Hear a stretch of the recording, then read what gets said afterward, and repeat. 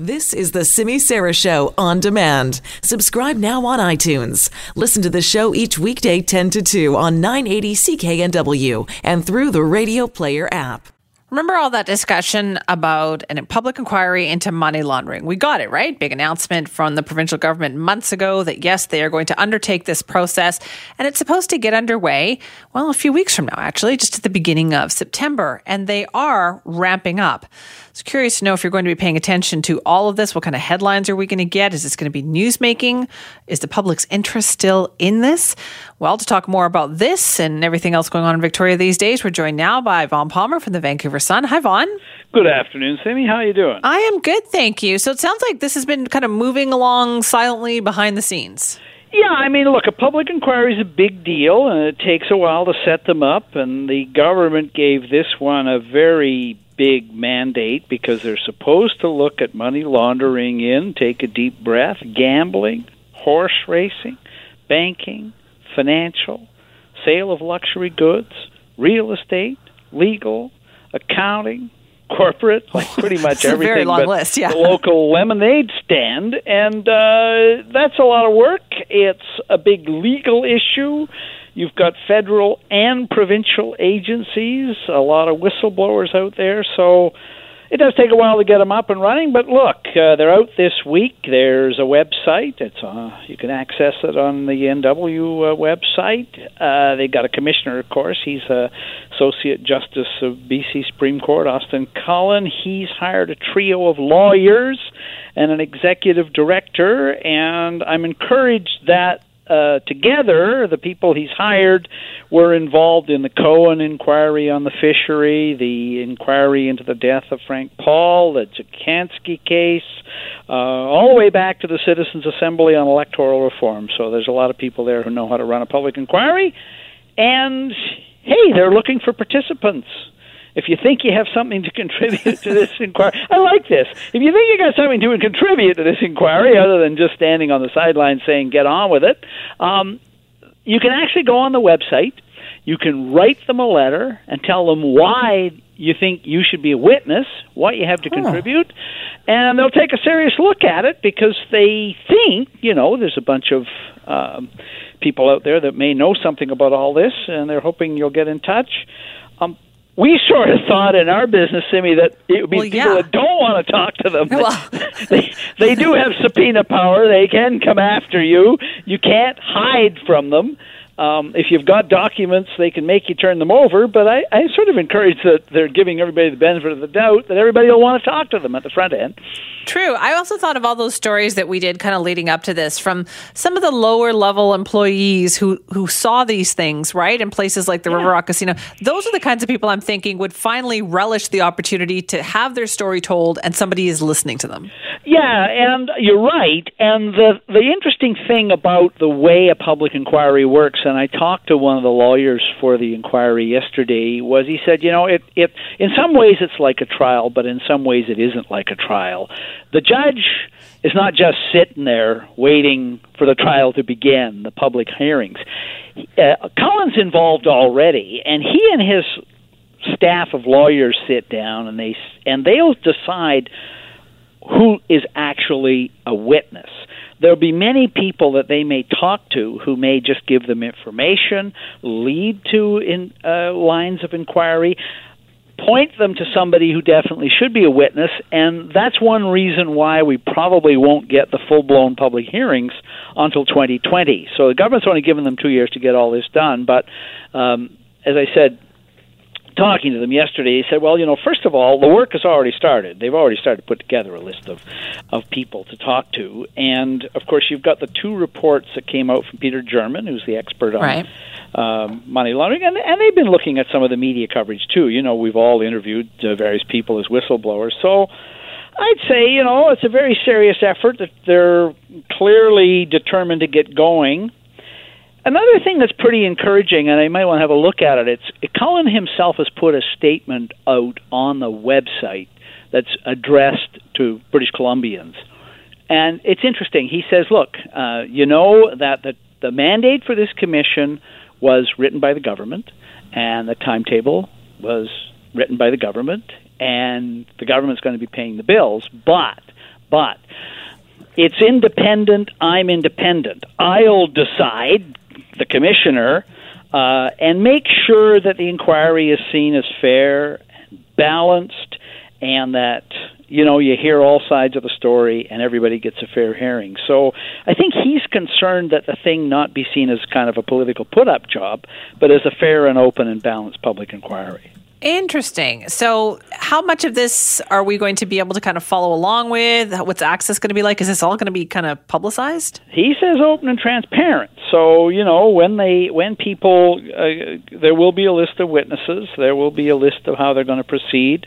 They haven't decided yet whether or not it'll be, they're going to be based in Vancouver, obviously, but they may have hearings in other parts of the province. There may be enough witnesses, for instance, to lead them to go to the capital, or Kamloops, where the Lottery Corporation is headed. I'm just picking that out of the air. I asked them whether they're going to call politicians, former officials in the last government, and they said, look, it's premature. But I expect that some of the people who've been named again and again in the controversy in the last government are going to want to go and tell their side of the story, and they may be asked. I mean, they can subpoena people, but they're saying at this point that they think the federal agencies will cooperate. Federal government's already indicated that. I wondered, Simi, if you might see the kind of problem we've seen in the past where you get a clash between the public inquiry and, say, the RCMP or the prosecutors. We've had cases in the past where, like the Missing Women inquiry, ended up in a legal battle with the RCMP. They say they don't think so because the government has clearly written the terms of reference for the inquiry to say you're not to try to revisit decisions made by prosecutors in the past. So you're not. If the prosecutors looked at it and they didn't lay criminal charges, you're not allowed to call the prosecutors and bring them back and ask them why they didn't do that. Just fact-finding. That's all you're doing. And you stay the heck of the way out of the police. If there's a matter that the police are currently investigating, don't get into it because you could mess up the case. So what does that leave? Well, they can make findings of misconduct. That's the word they use by, for example, people who worked in regulatory agencies who didn't do what they were supposed to do, and they can make findings of misconduct against politicians. Under the rules of public inquiries in this country, and you'll know this because we've been down this road before, the commission has to tell someone that, look, our final report is going to say you screwed up on your job. You failed to do your job, you screwed up. You have to tell them ahead of time and give them a chance to respond. And that's, to me, from what I've seen in the past, that might be where their timetable gets thrown off. A person who's going to be criticized, who feels that their reputation will be damaged or destroyed, who feels that the next step might be a criminal investigation, although the commission can't actually lay charges, that person might hire a lawyer and go to court and fight the release of the report. That might happen down the road.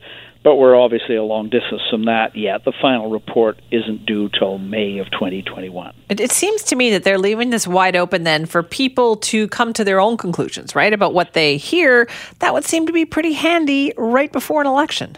Look, I don't think there's any mystery that the government, you don't have to be very suspicious to think government set this whole thing up and framed it so that they may have ammunition on the eve of the next election. The election is set for the third Saturday in October of 2021. The report is due in May of 2021, so that leaves a few months leeway. Even if it's held up, they get something out.